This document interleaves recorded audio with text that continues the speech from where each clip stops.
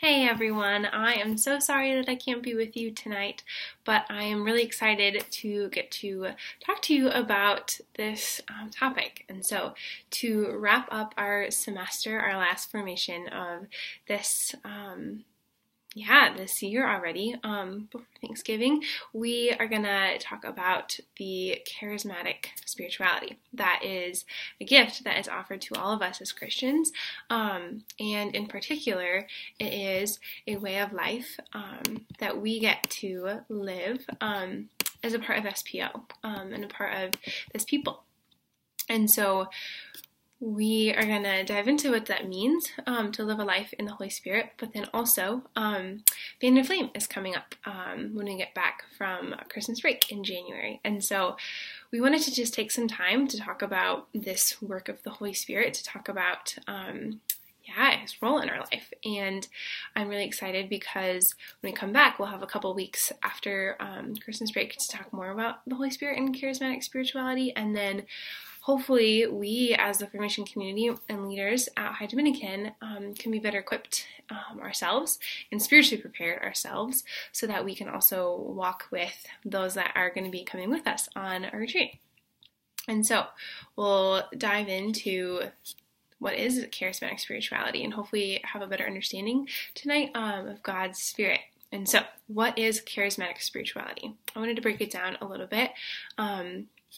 So charismatic spirituality is this rediscovery of the work of the Holy Spirit and understanding this work in a new way. And it's how we approach our daily life and how to live our lives as Christians if we wish to benefit from this work of the Holy Spirit in us.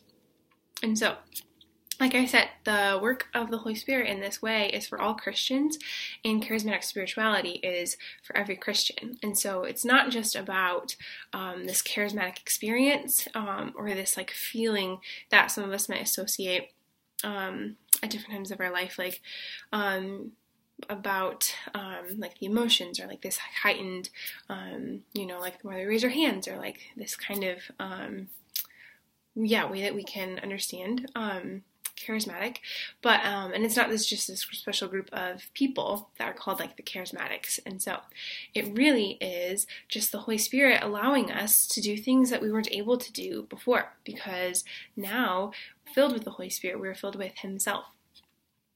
And so charismatic spirituality, like I said, is a gift that we have received as a people in SPO.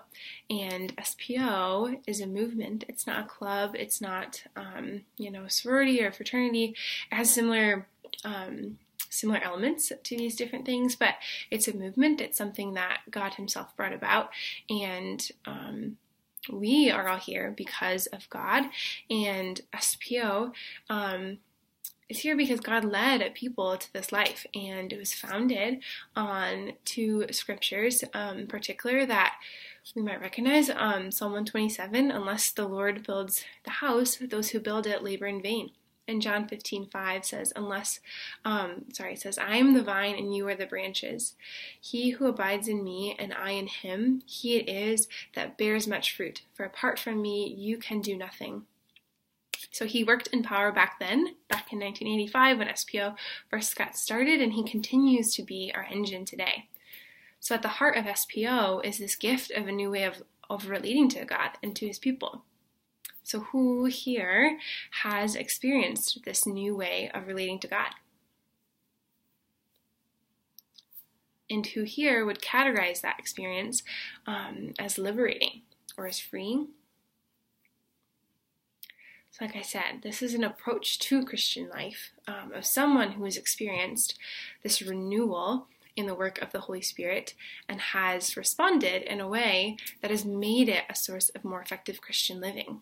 And God has been accomplishing this through the grace of baptism of the Holy Spirit. So let's dive in. What is baptism of the Holy Spirit? Let's get into it.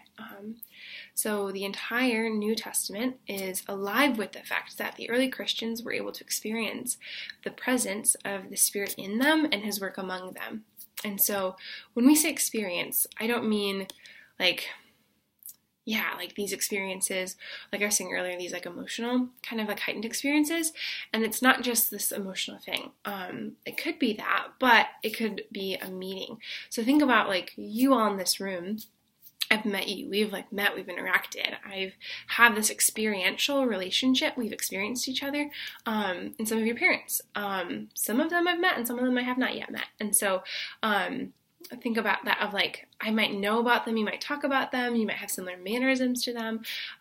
So I could feel like I know them, but I haven't actually met them. We don't have an experiential relationship with them. And so, there's a difference about, like if we could say that to know God and the difference in not knowing God and not knowing the Spirit. And so this is like the most important sense in which we experience the Holy Spirit. So at Pentecost, the Holy Spirit descended upon all of the apostles, and the Holy Spirit fell on them, and rested on them, and they were filled with the Holy Spirit. And so the Holy Spirit then entered into side of them, and that like cut to their hearts, and it changed them. Like they became new after that moment. And so at the Last Supper, Jesus said, "The Advocate, the Holy Spirit, with whom the Father will send in my name, will teach you everything and remind you of all that I have said to you." And we see the Holy Spirit showing up in power time and time again in Acts. And so I don't know how many of us did our challenge the last month when we were apart for some time of reading through the book of Acts and getting to spend time seeing the work of the Holy Spirit alive in the apostles and the disciples. And so just some examples of them having these experiences with the Holy Spirit.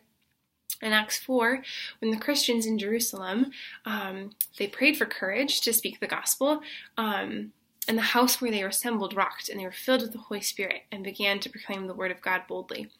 And Stephen, in Acts 7, was filled with the Holy Spirit and was able to gaze into heaven and see Jesus. Philip was led by the Spirit to the Ethiopian eunuch in Acts 8. In Acts 11, the Holy Spirit spoke like to Agabus when he foretold a great famine. In Acts 13, at the church of Antioch, the Spirit set aside Paul and Barnabas.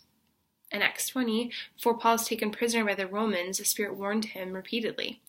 And so the Spirit was leading them, the Spirit was warning, and they were able to prophesy, and the Spirit actually guided them to like help make decisions of who to bring up when he set aside Paul and Barnabas. But the most important thing that the Spirit did for the early Christians was to let them experience God's love for them and his union with them.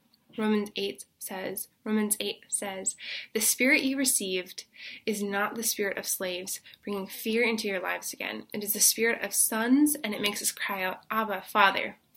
The Spirit himself and our spirit bear united witness that we are the children of God." That's awesome. So Paul clearly expects the Christians to whom he's talking to have had an experience of God's love given them through the Spirit. And same with John. He says we can know that we are living in him and he is living in us because he lets us share in his Spirit. So this life in the Spirit is for all Christians.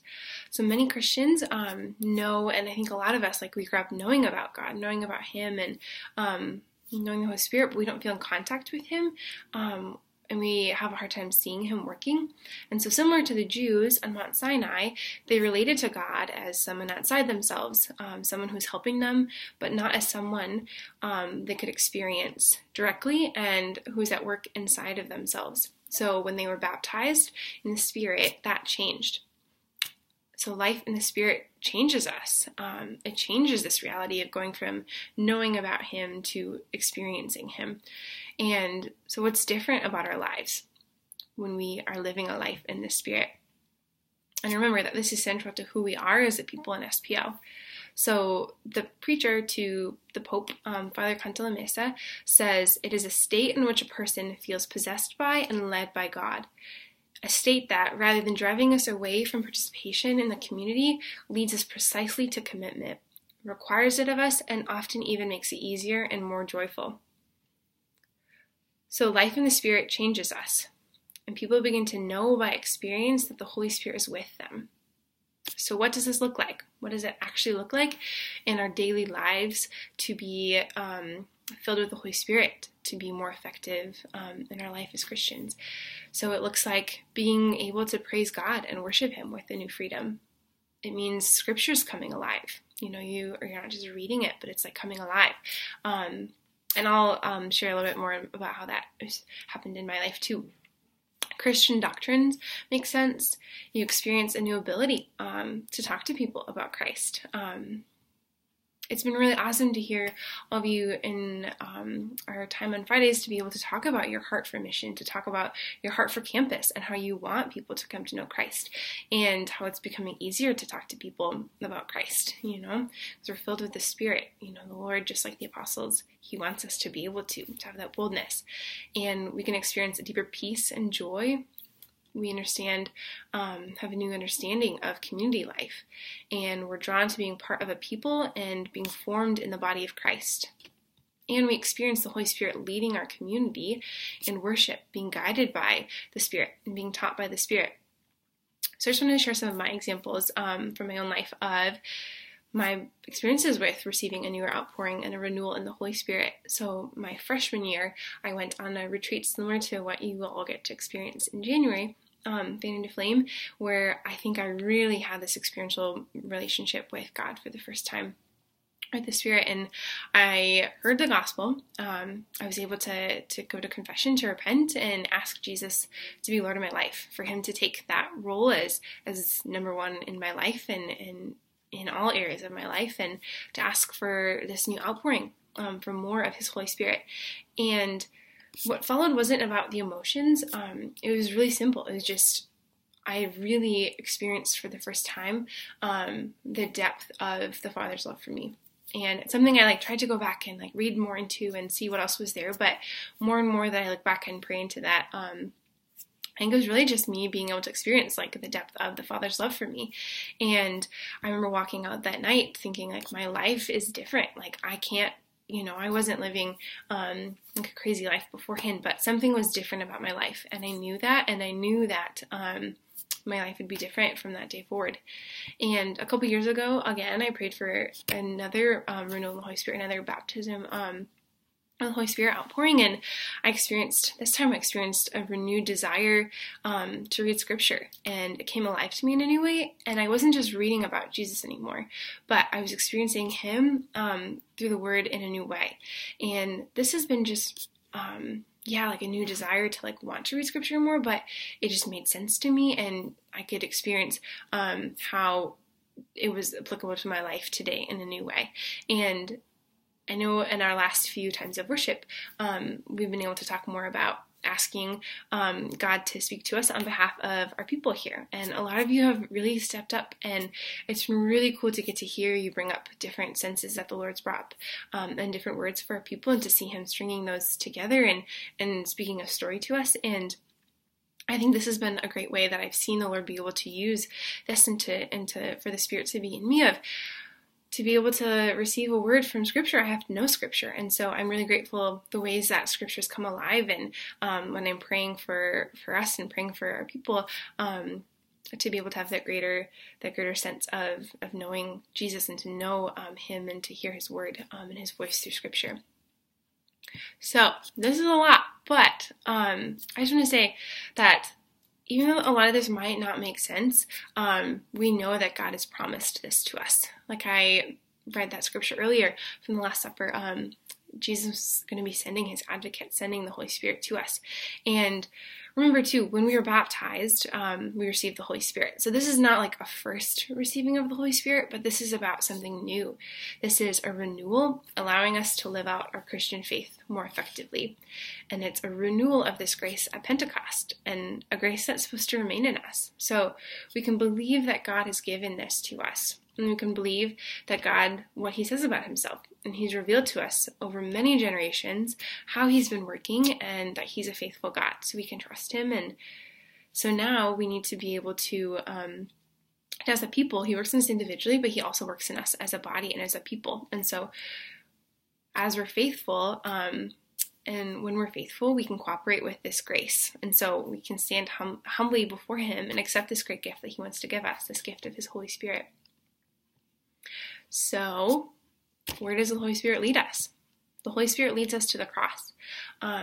He invites us to die to ourselves and to make more room to be filled with nothing but himself.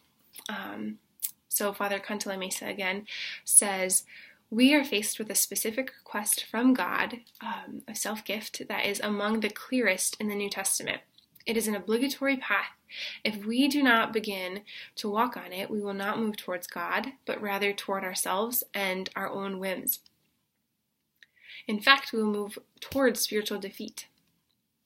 So he's calling us to be filled with his life, to be filled with him, and to take that to this world that is confused, starving for Jesus, this world that we see around us every day on our college campus, that we see every day out in the world. He's asking us for a gift of our whole selves. And so why total self-gift? Why is he asking this of us? I think the scriptures are clear. In 1 Peter, he says, Jesus Christ attained the glory of the resurrection and a life according to the Spirit by his cross. He was put to death in the flesh, but made alive in the Spirit. We're called to be more like Jesus, and not just in theory, but actually. And how do we do that? We do that by denying our flesh and living according to the Spirit. Galatians 5 says, those who belong to Jesus Christ have crucified the flesh with its passions and desires. If we live by the Spirit, let us also be guided by the Spirit. And Romans 8 says, if by the Spirit you put to death the deeds of the body, you will live. And this death is not a scary death, but a rebirth, a new beginning. And it's when we're no longer living for ourselves, because if we're already so full of ourselves, there's no place for God to enter. And like I said, when the Spirit descended upon the apostles, he entered them and he became a part of them. And in Paul's words, it signifies no longer living only for ourselves, but living in conformity with the resurrected Christ. It means opening ourselves with humility, with obedience, charity, and brotherly service. And as a community, we're called to lay down our lives for one another in conformity to him so that we can be in a position to receive more of his life and lead others to it. So this grace makes it possible for us to make a more potent gift of self. And this gift is only allowed because of the giver. And it happens all the time, continually, not just one time. And so we have to empty ourselves each day, continually. And so we have an invitation. We have an invitation to hear, to know God, to repent, to confess our faith in God, and ask him to fill us once again. This is the baptism of the Holy Spirit. We're inviting him to be in control. And this looks like taking our eyes off of ourselves and worshiping the one who is faithful, the one who loves us. Because worship changes us. It doesn't change God. So we worship even when they're not emotions. We might come to a time of worship and in our daily lives, it might not feel like a day to say, God, you are God, I trust you, to say, God, I give you my whole life to lead me wherever you want me to go, or we experience the Spirit prompting us to do something, or to speak to a person, to share truth, and we might be hesitant, but he's asking us to give this gift of our whole selves, to follow where he's leading us, to let him lead us. He's asking us to move, to let him move in us. And he's asking that we would kill our selfish desires and put God back in the center. So Romans 8 again says, for God has not done what the law weakened by the flesh could not do, sending his own sin in the likeness of sinful flesh and for sin. He condemned sin in the flesh in order that the just requirement of the law might be fulfilled in us. And here's the part that I want to focus on, who walk not according to the flesh, but according to the Spirit. So let him work, let him move, and he can work with that. So we have the privilege of getting to be on his team. And in the Old Covenant, it was as if we were asking to be on his team, but in the New Covenant, we're just on his team. And so we get to bring the kingdom of God here to earth. And it means being plugged into God so that he can lead us, that he can direct us. So I just want to end with, we can have this new covenant, not written in code, but in the Spirit, for the written code kills, but the Spirit gives life. It's from 2 Corinthians. So this is a result of the given Spirit, with love of God and neighbor written on our hearts. This is the ongoing life in the Spirit, and how we can live out a life in the Spirit with God every day. All right, guys, thanks so much, and know that I'm praying for you tonight in our time of worship, and have safe travels back home. Talk to you soon. Bye.